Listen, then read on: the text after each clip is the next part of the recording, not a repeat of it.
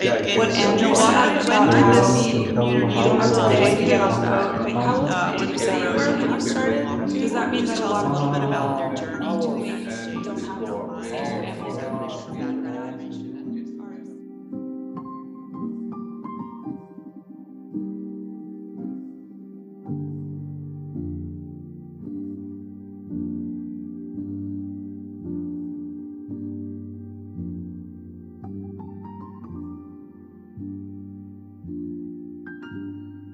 Uh, you see, I just want to show you some things here.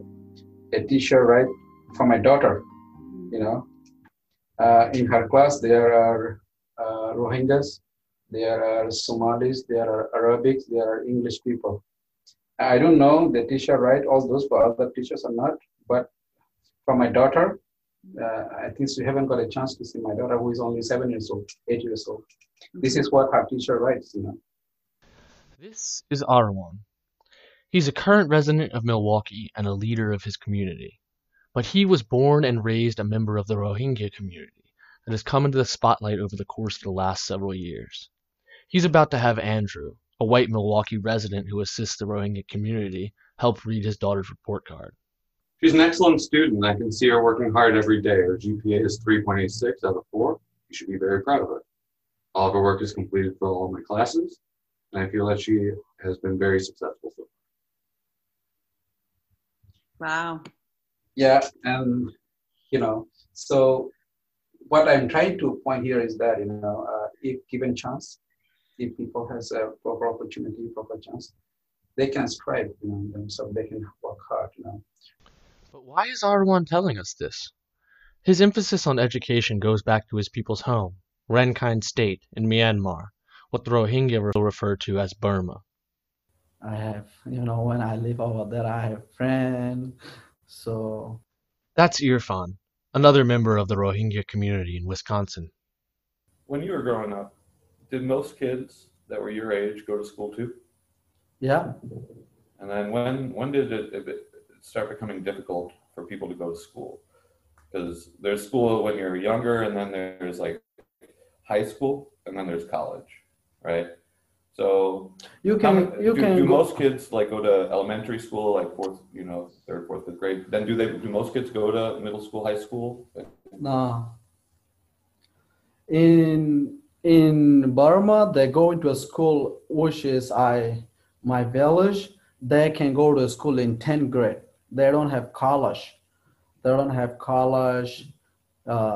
go to school 10th grade. How far is the nearest college? No, you have to go to college. Is different state, or is Rangoon, or is Aika Saitwe.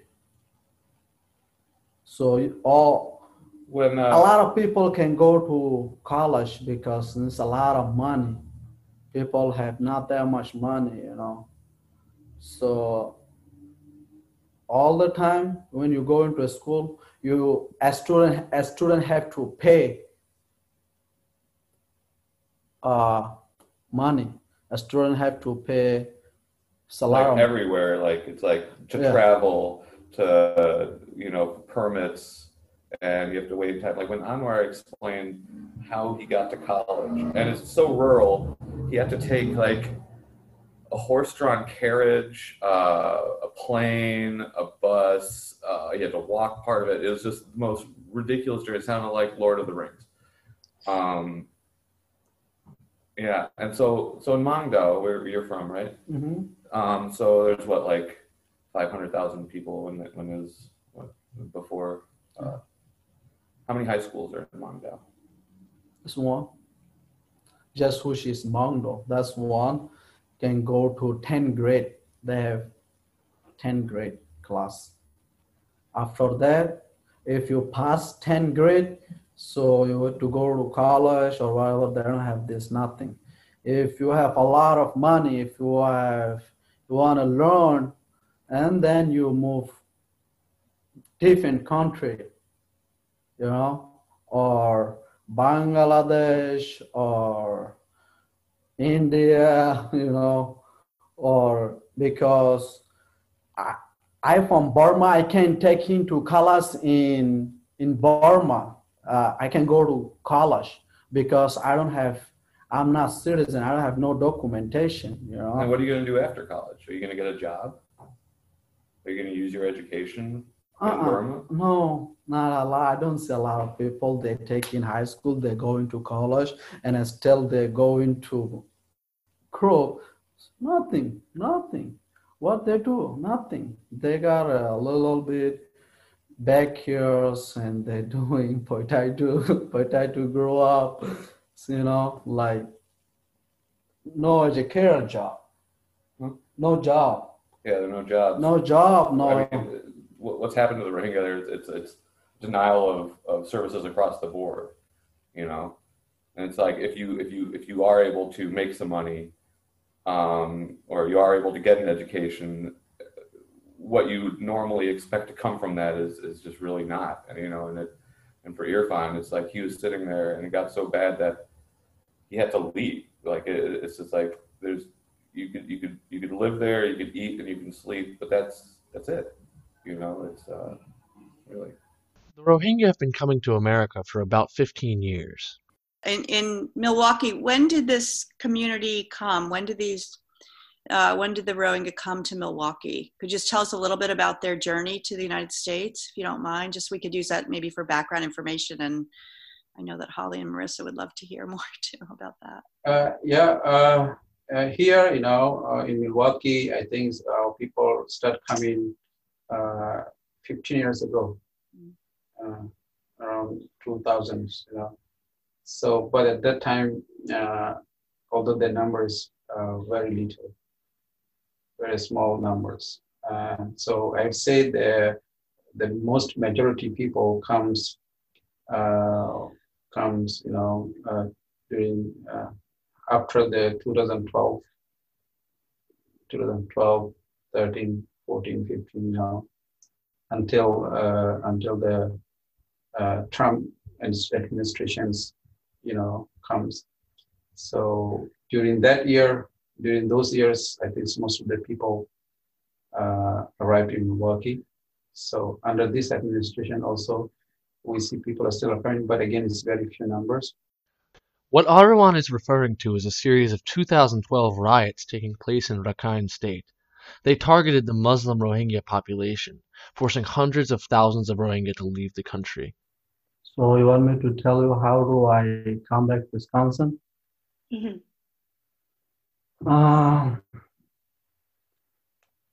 You want me to tell all the history around, or Sure. Start where you want to start. okay? So my name is Serpan, and I moved in Burma when I was 14 years old.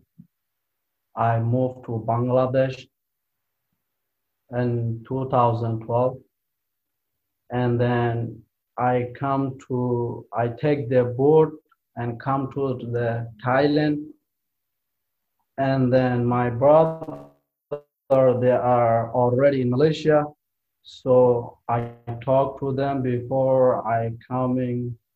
They agree I can come over there. They can send money from cross the border, and then I come to the Malaysia, and I was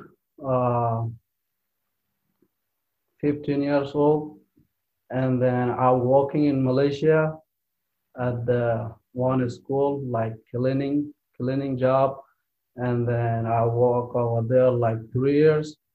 My brother, he working the university office over there, and then we talk. So he helping every refugee coming to in America, you know, and then I got a university card, and then they give me interview like 5 times, and then I go to interview. I talk to them. They ask me, why you moving your country? Why you laugh? You know what's so all that kind of thing. And I told them my country is they try to kill me. So I was laughed, you know. If I stay over there, they're gonna kill me. So I was scared. That's why I laughed. And then in Malaysia, and then in Malaysia, I still with my brother, and then we walking over there, and then we got an interview from coming to United States, right?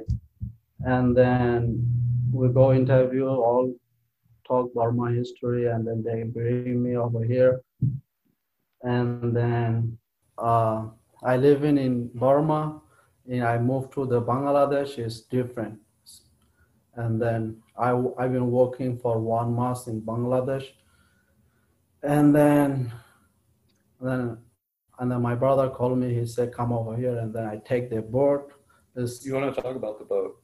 Like, Oh, this is I a really got interesting thing. So if you're Rohingya and you want to be resettled, you have to go to Malaysia, right? yeah. And you can't just buy a ticket to Malaysia. No, you no, can't buy a no. bus ticket or a plane ticket if you're Rohingya. You don't have any paperwork.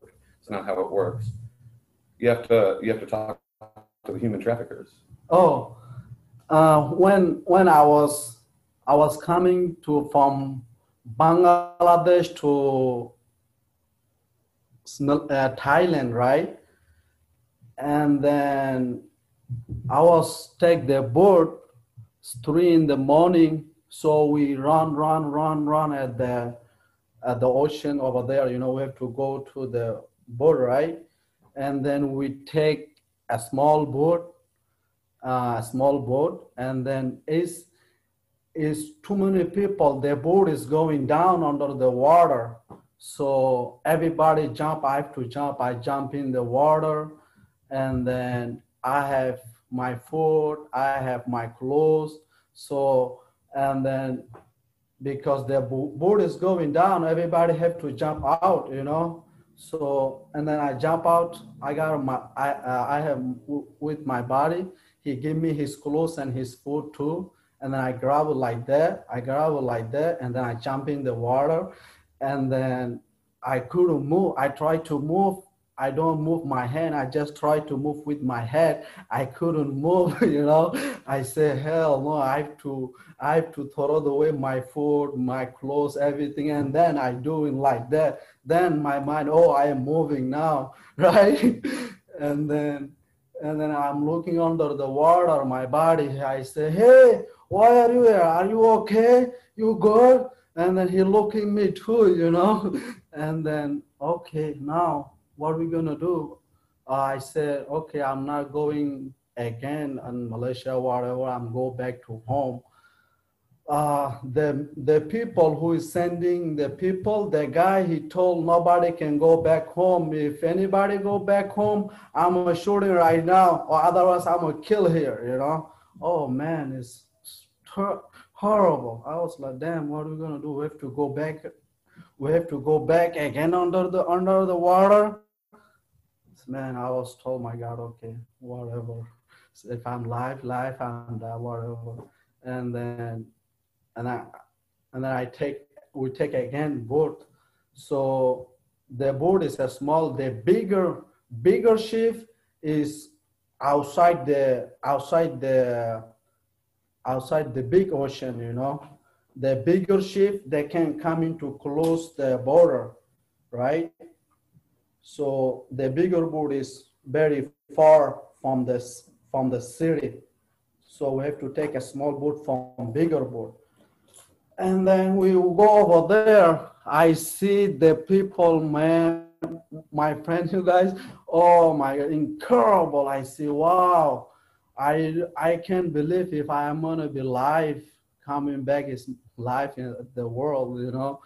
And then because I got a lot of issue, a lot of people is die coming from Malaysia, is coming like that, you know.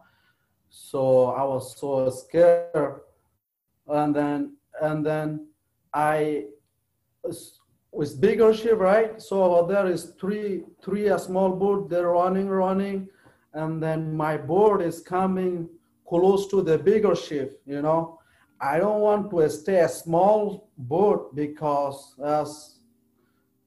that much love under the water in my body. That much like 1 inch. Okay, thirsty.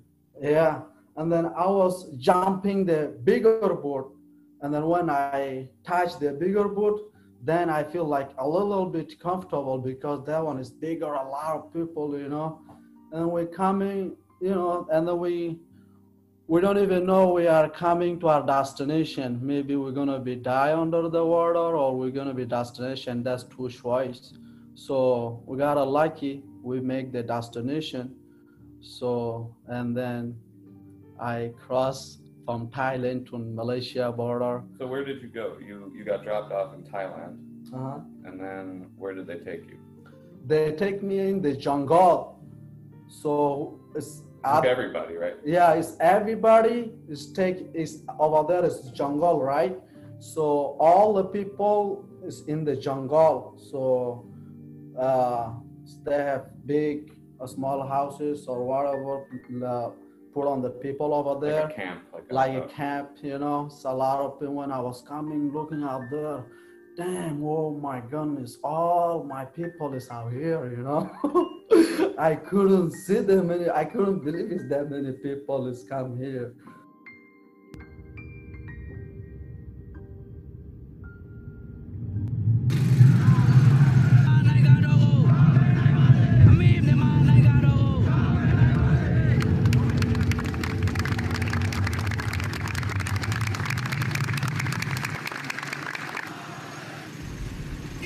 What you're listening to are the sounds of a busy Burmese street, one laden with anti-Rohingya protesters. Buddhist monks and citizens of Myanmar march side by side, spurred on by radical sections of the country's Buddhist population. They claim that the Rohingya are the oppressors, murderers, and foreigners who are sent to disrupt Burmese life. Yet hundreds of thousands of Rohingya have been forced to leave the country, especially in the past decade.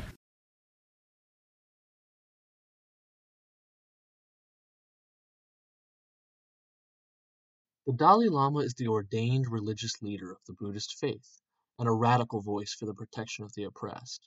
He was asked about the Buddhist nationalists in Burma in this interview. Then another thing, I think many cases some conflict in the name of religion, but reality, economy reasons or political sort of differences. So then people use the name of religion.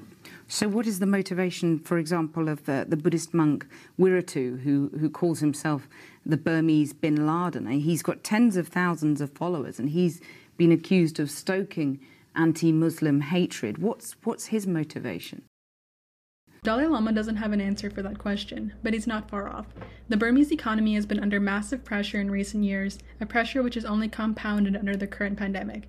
GDP growth and the Myanmar currency's valuation have fallen, and prices of fuel have massively increased. 700,000 Rohingya have been moved under the threat of violence from Rakhine State. This economic and political pressure created the need for a scapegoat, someone not at fault for the issues, but who the government could blame all the same. This would be the Rohingya. Irfan's arrival at the camp that we heard about earlier was far from the end of his story. Anwar and Irfan went on in subsequent interviews to tell us just how difficult the camp life is, as well as the journeys that followed. And how is life in Bangladesh? Because some of the community members have family in Bangladesh, in Cox's Bazar, don't they? Are they? Yeah. And are things getting better there? In terms of COVID? Yeah, or just life in the camp. Well, it's a refugee life, It's a it's a camp life, It's tough life, If it is raining, and then they're living under the rain. If it is hot, they are living under the hot, So it's pretty tough situations. They suffer whether it is rain or storms or hot season or cold season. So any seasons they are suffering there in terms of hygiene, sanitations, in terms of foods. There is no way that people can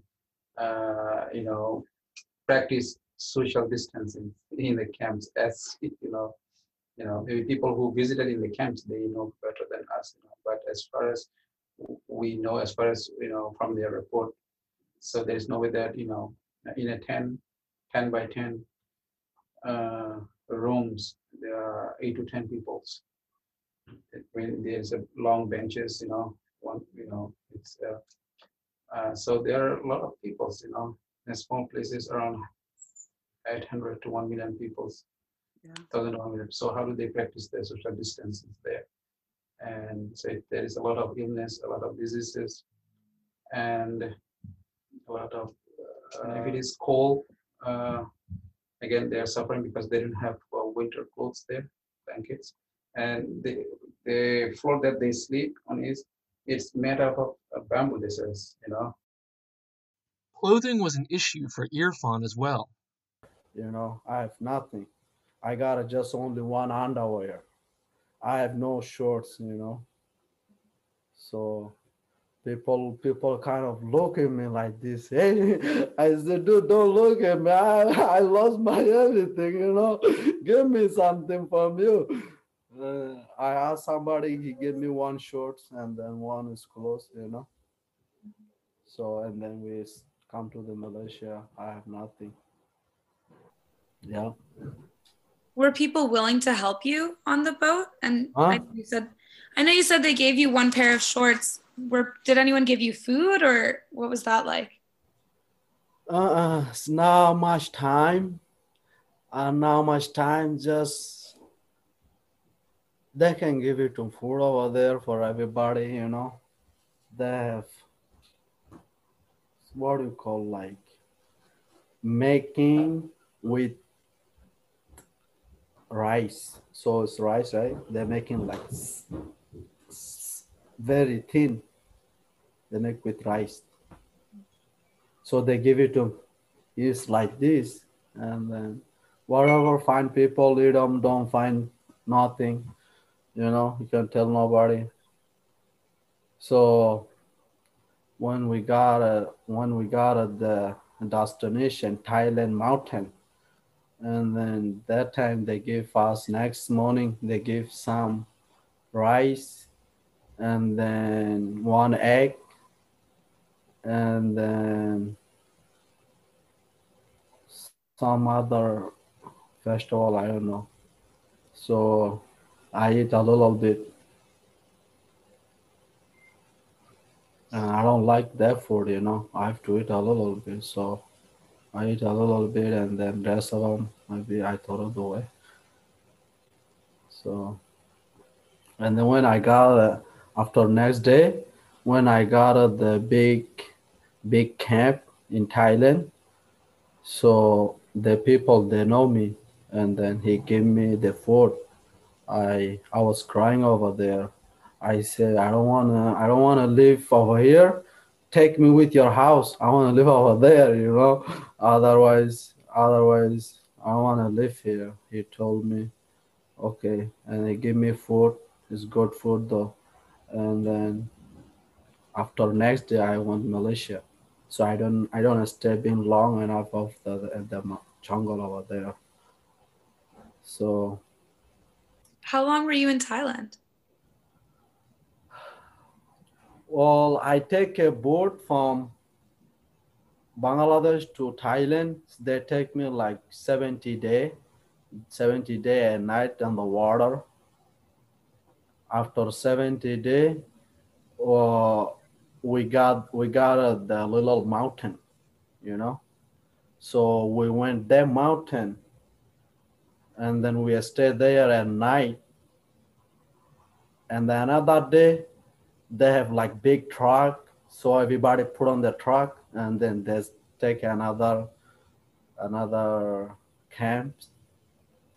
So when I went that camp, I see the whole a lot of people out there, like whole a lot. I was like, damn, this is the camp here. And then a lot of people live long time over there. They lost their leg. They are so skinny like that. It's really skinny. Maybe almost die. You guys can just breathe. So I saw them a lot of people.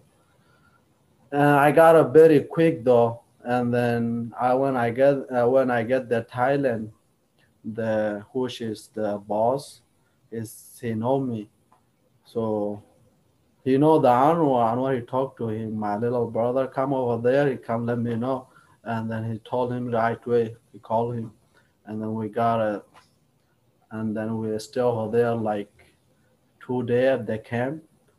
After 2 day, another night we crossed the border from Malaysia, and then Anwar he go pick up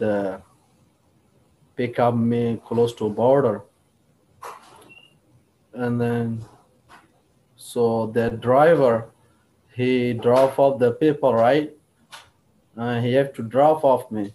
So Anwar, and then he go with the Anwar. He asked me, Irfan, Irfan. I say, yeah, yeah, it's me. Let me out in the car. So I was coming. Who is this? It's Irfan. Yeah, with me I have another guy. Who is the another guy? He's over there. He's come both together. And then Anwar, he don't know me. He say, what is your name? I say, my name is Irfan Kamal Muhammad Kazim. Are you? He say, I say, yeah. And then you don't recognize me, because he was love military case. And then he called my parents, and then they talked to me, and then, oh yeah, this is your brother. So they know he know me over there, and then okay, then we gotta take in shower, and then buy some fresh clothes, and then poor our mom come into the Kuala Lumpur. when is when is Thailand to Malaysia border is kind of a little jungle, no too many buildings, something like that. When I asked my brother where you live. He said, I'm living Kuala Lumpur. We're gonna go Kuala Lumpur. I said, where is Kuala Lumpur? He says over there. I was coming. Damn, that was all is complicated for me taking bus ticket, taking the bus, all is huge. I'm like, okay. And we coming. We got a big bus, really big bus. I said, brother, I never see that big bus. Yeah, this bus is here a lot. I said, okay. And when we come, we see more rich people, a lot of building, a lot of nice people, a lot of nice car, Mercedes. It's like, oh yeah, this is the world right here. And then we've been there, we're working until come here. You were in Malaysia for 5 years, did we just say? Yeah, maybe something like that. And what was that like? Malaysia is like working a lot of work outside. Yeah. Like what kind of work? What kind of? Sorry, you said it was a lot of working outside? Yeah. And what kind of work were you doing outside? They have big yard and grass cutting. So they have machine in here, and then we got a grass cutting. So, and then I work some one school. So they pay a lot. Well, grass cutting is too hard. When I was working at school, cleaning a school, says swiping and then garbage out, and then that kind of stuff. And then so it's when and first time that's my job is a little less money, and then when I do grass cutting job it's a little more money. It's a little bit harder. So it's when the grass cutting be outside. So I don't work the I don't work factory. Maybe the factory. I don't work the factory. So also it's a lot of people working the project, they're making big building houses, something like that. So You were in Kuala Lumpur, yeah, which is a big metropolitan area. yeah. I mean, Kuala Lumpur is bigger than any American city, I think. So it's a lot of people like to work over there because it's more hard work, more money. But I can't do that. I can't do that hard work. What's the difference between Malaysia and Bangladesh and Burma? Like that you remember, like from your experiences? So it's kind of all different. Mhm. So when I live in Burma, it's it's poor people, a lot of poor people. When I moved to Bangladesh, whatever is cross border is close to border a little bit poor. After you cross the border, if you go bigger town, it's kind of like amazing.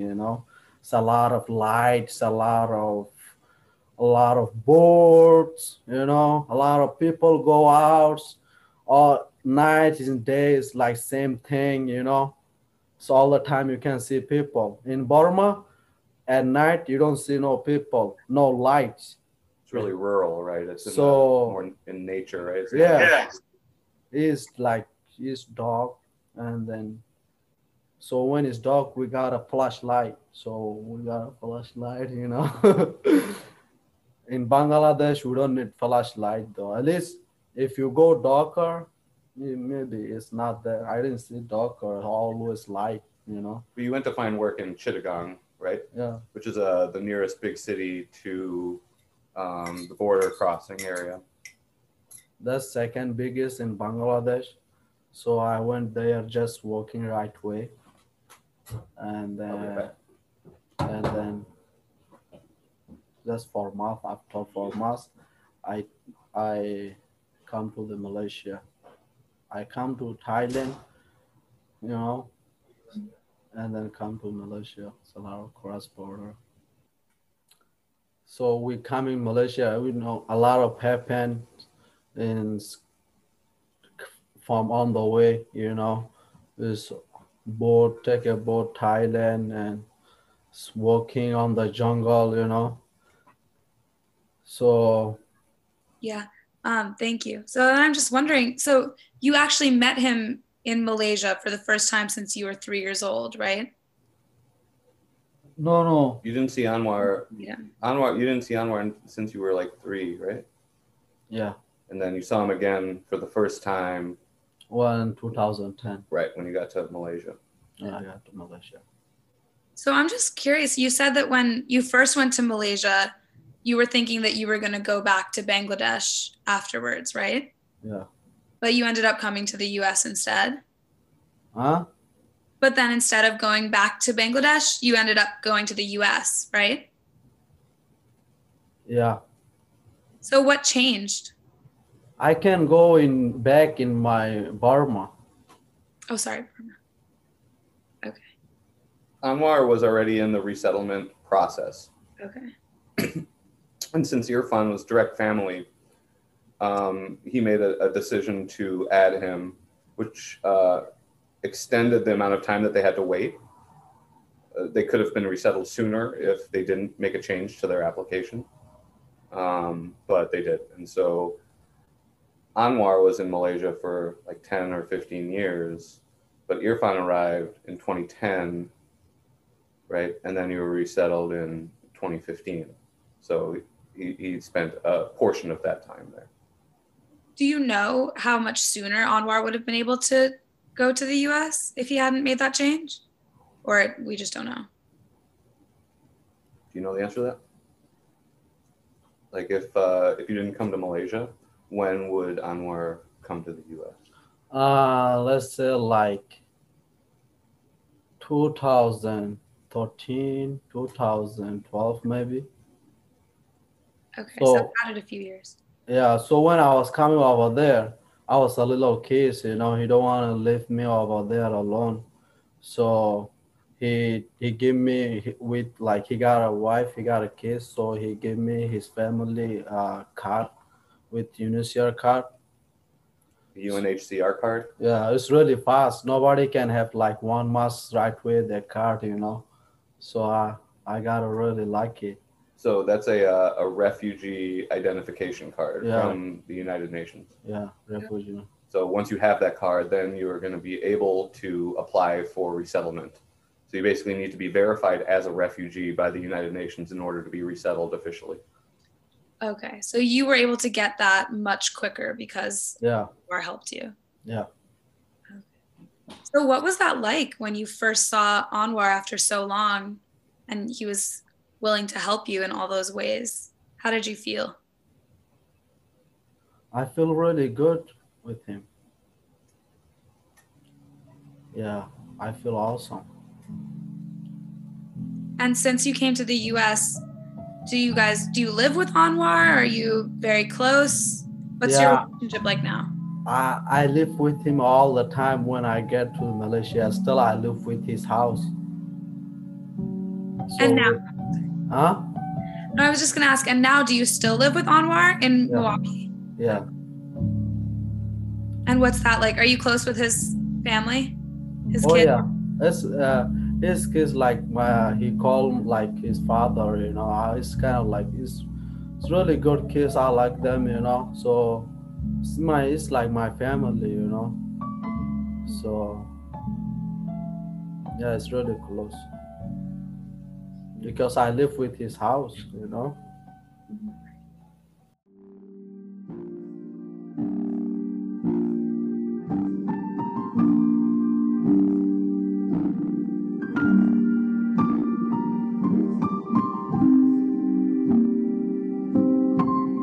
First of all, I'm wondering, when you learned English, were you learning English from somebody that spoke, is your native language Rohingya or Burmese or?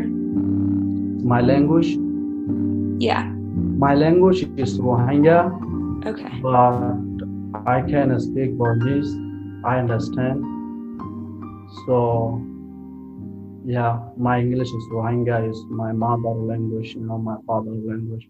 So the Burmese is I'm learning. I can speak a little bit Hindi. I can speak a little bit Malaysia because I live over there 4 years, you know. And then now I come United States, I have to speak English. So the English is, I don't understand a lot of English. So also I work a lot, you know, I got 2 jobs, 3 jobs. I was always busy. And then I working a lot. So, and then, you know, talking to people, learning. Yeah, we talk about this a lot, like over the years, how you spend your time, you know. For Irfan, he's an adult here, and so his responsibility is to work like everybody else. And so when Rohingya find jobs here, it's mostly in manufacturing and factory and production settings where you work a lot of hours. And so it's hard to go to class as well. And we've seen that with adults. And with younger adults like Irfan, who can pick up the language a little faster, or might be a little more, have the aptitude and the time to go to class, but it's still difficult, you know what I mean? Like, and so over the years, I don't know if there's been a continuation of classes for Irfan for any length of time, whether it was at the neighborhood house or at MATC. So all of his English, virtually all of his English is just kind of learning on the fly. Learning English is essential if the Rohingya are to establish themselves in their new home, but it's already creating some issues. Yeah, so a lot of kids, you know, born here in US, and most of the kids come from Malaysia, and nowadays kids are speaking mostly in Rohingya. Sorry, not in Rohingya, in English. And although parents speaks to them in Burmese language and Rohingya language, they are mostly speaking in English. And maybe in the future, you know, there are risks of losing our languages. Our kids won't speak Rohingya anymore. or Burmese anymore.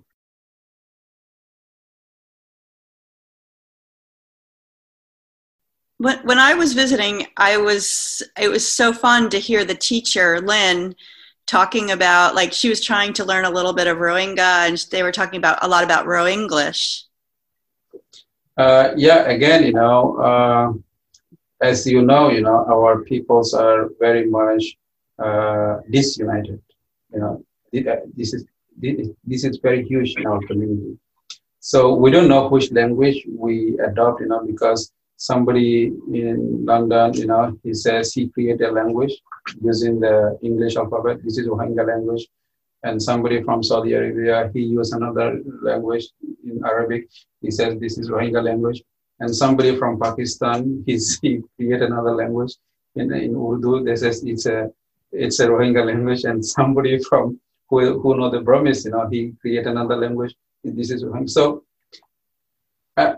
I think Rohingya is a one community, right? And this is what I told people here. So which ones you think, our language? There are 4 or 5 languages right now. One is in English, one is in Arabic, one is in Urdu, one is in Burmese.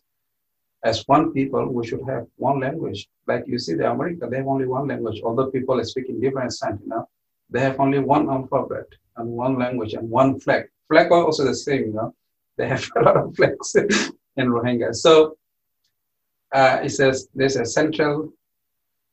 lack of a central leaderships in our community, and we are very much divided. Anwar is describing the difficulty of maintaining the Milwaukee Rohingya as one community, where there is so much communication across and through various languages. He's backed up by Irfan, who described this firsthand in a later interview.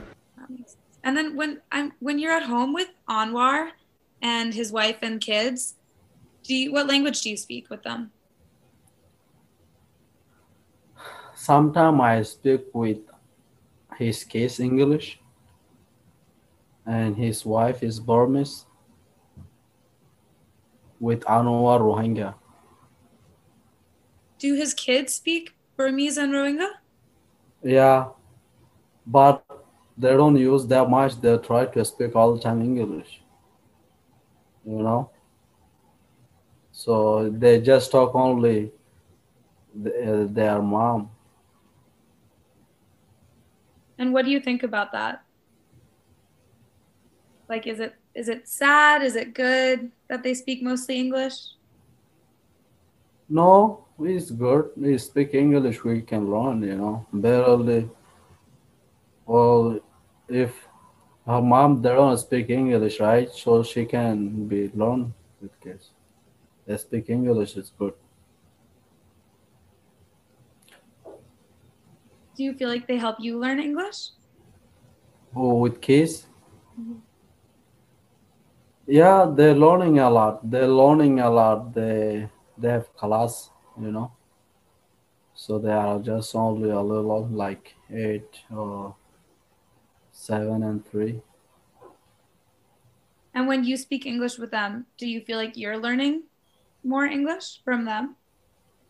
Well, I know I speak English, Yeah, you do. Of course you do. Yeah, I understand what they try to say, Mm-hmm. So right now, for me, if someone told me English, I just listen, Most part is really hard to understand, because people can tell a lot of different English, So. And you learned English with Andrew, who doesn't speak Rohingya, right? No.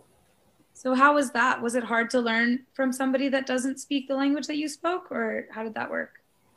Yeah, if he doesn't speak my language, we go hang out. He couldn't understand me, I couldn't understand him. It's kind of like weird, right? So, whoa, nobody understands nothing, but I'm trying to learn. I say, it's English. All the time he talk with some other friend, I was listening very, how it goes, how it's talking, what they're putting, So where is this goes? I can speak English. I say, okay. I give you the tarvore head. I share him to you know, speaking sounds. What is talking? What is this goes? You know, I follow. You know, so that way I can understand very quick. You know. About how you found Andrew. And I know that Anwar started this community and the organization with Andrew, right? So how did that come to be? So I was coming here. I don't speak no English, and I don't understand nothing, and I don't know where I go. I don't know the road. So uh, I'm going to a school with neighborhood's house,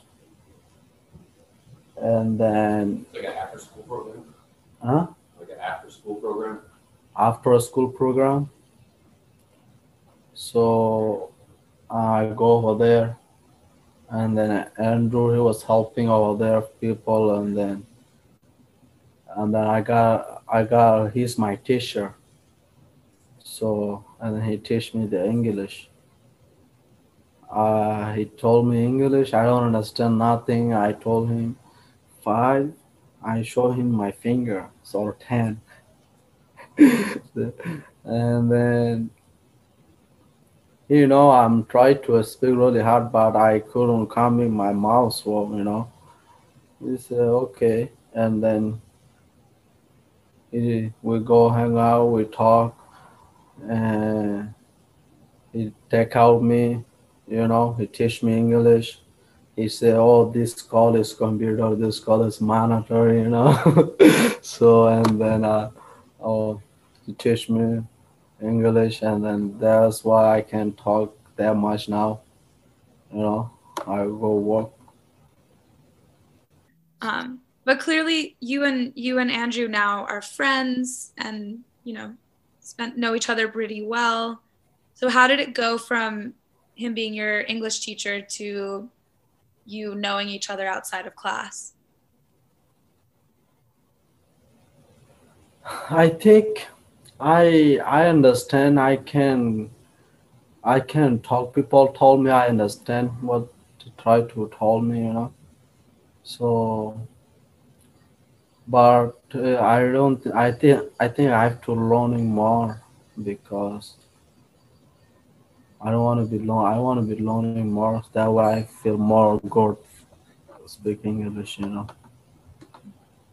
So does Andrew still help you with learning English? Yeah. Maybe I'm gonna make a schedule with him taking the class. You know. So And now would you say that he's your friend or your teacher, or how would you describe your relationship with Andrew? we are really good friendship. We are really good relationship. So we kind of like brother.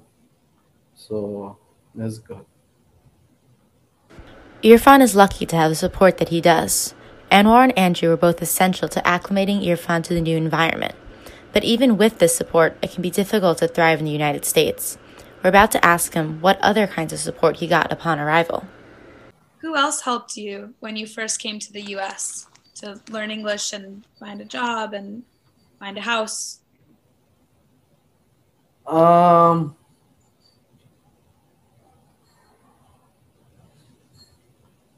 find a job. The agency they try to find me the job, but I don't like whatever they give me the job. You know. So always I look in my own job.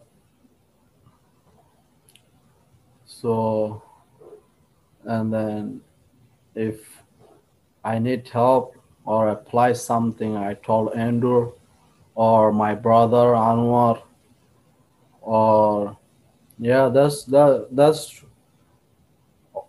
I they help me. Those two people. Anwar and then Andrew. What Irfan had just said shows how difficult the acclimation process can be for immigrants and refugees. Refugees are expected to learn English and fend for themselves after a 6-month period. After the food stamps and rent assistance wears off, many refugees are left with little communication skills and little money.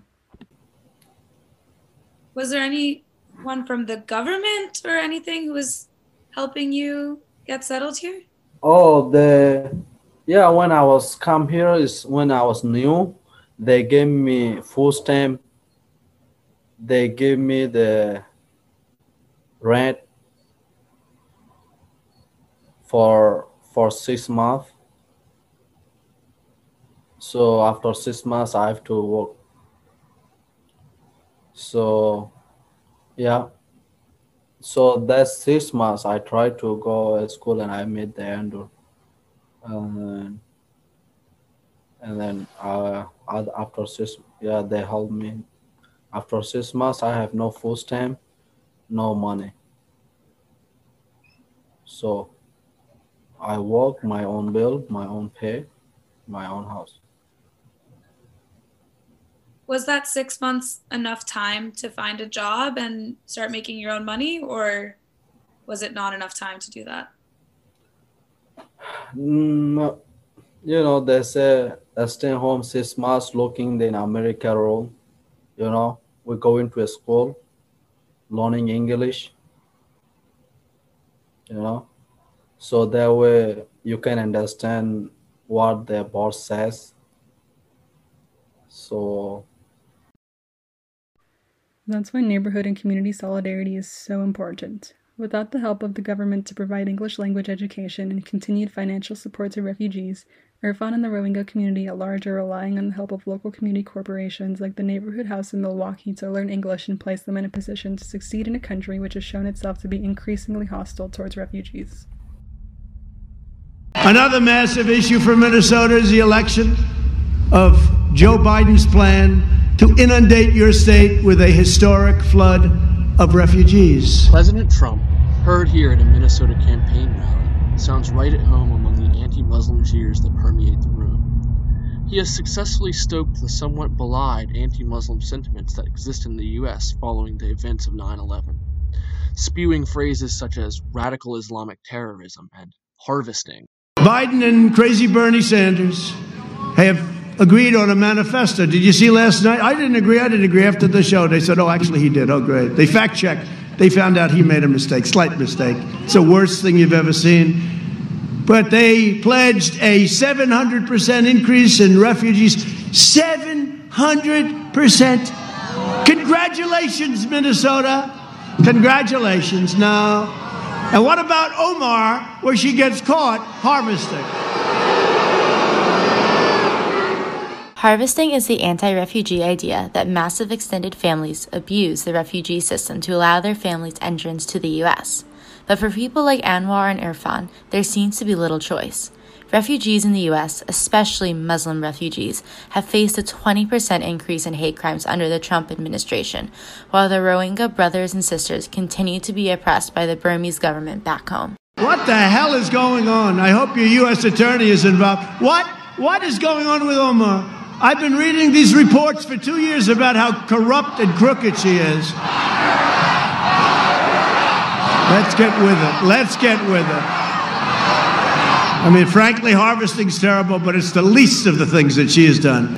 700% increase, refugees coming from the most dangerous places in the world, including Yemen, Syria, and your favorite country, Somalia, right? You love Somalia. This guy loves Somalia.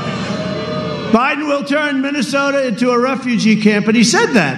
Overwhelming public resources, overcrowding schools, and inundating your hospitals. You know that. It's already there. It's a disgrace what they've done to your state. It's a disgrace, okay? Biden has even pledged to terminate our travel ban on jihadist regions, opening the floodgates to radical Islamic terrorism. Remember, I used to talk about it all the time? I got a ban. Remember they said he'd never be able to get a ban? And then I lost at the lower court. I lost at the Court of Appeals. And they said, he lost. And huge stories. Then I won at the Supreme Court. They didn't even report it. Yeah. And they still say he lost on the travel ban. He lost. But they're talking about the first two courts. They forget to say that at the Supreme Court we won. These are the most dishonest people. It's hard to believe, actually. But look at all those cameras. That's a lot. My administration is keeping terrorists, extremists, and criminals out of our country, and we're keeping them the hell out of Minnesota. Trump is proud of his record on immigration, but it's attitudes such as these that make life for people like Irfan so hard. Yeah, very much. I'm learning English for 6 months, whatever I can, I wake up they give me a bus card. So I'll go wake up in the morning and I take the bus, and I go into school over there. And then still I'm learning. Now where I am now here, I'm learning myself now, So I'll go to school when I have time. You would go to school for what? What would you want to study in school? I want to be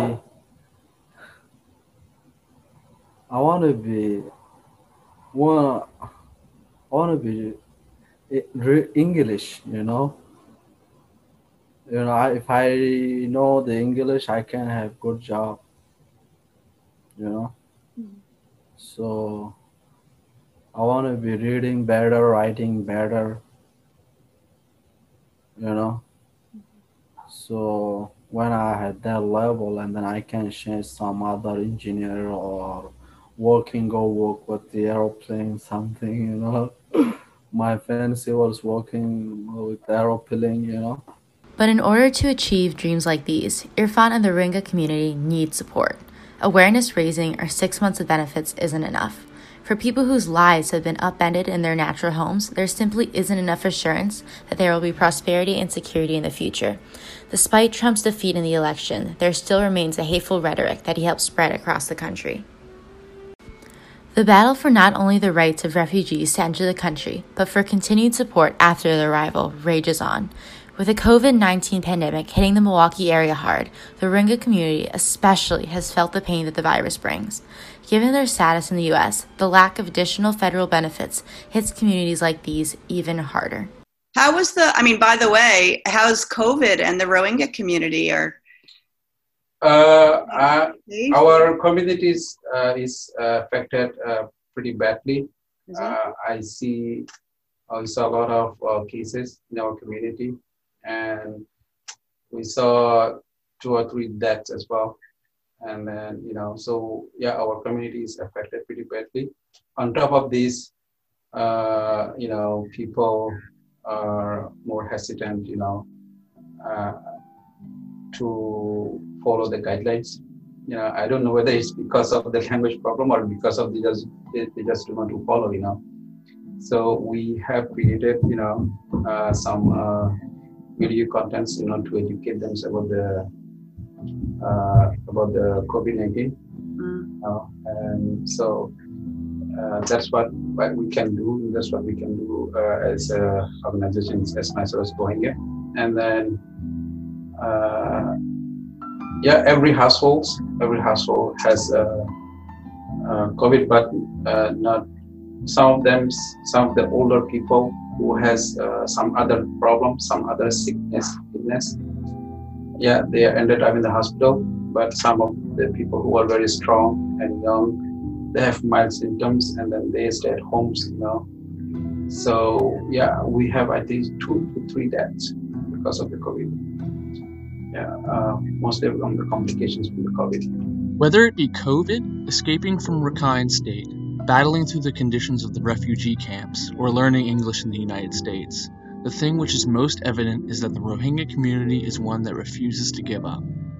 Their resilience in the face of racism, Islamophobia, and dangerous conditions on their way to the United States has proven that they are not simply hangers-on hoping for relief or handouts in the United States. They are a people without a home, but consistently working to build one here in the United States. By telling their stories, they can educate not only each other on their history, struggles, and triumphs, but also educate those whose beliefs about refugees are tinged not by reality, but by the harmful rhetoric that is sprayed, even from our highest offices.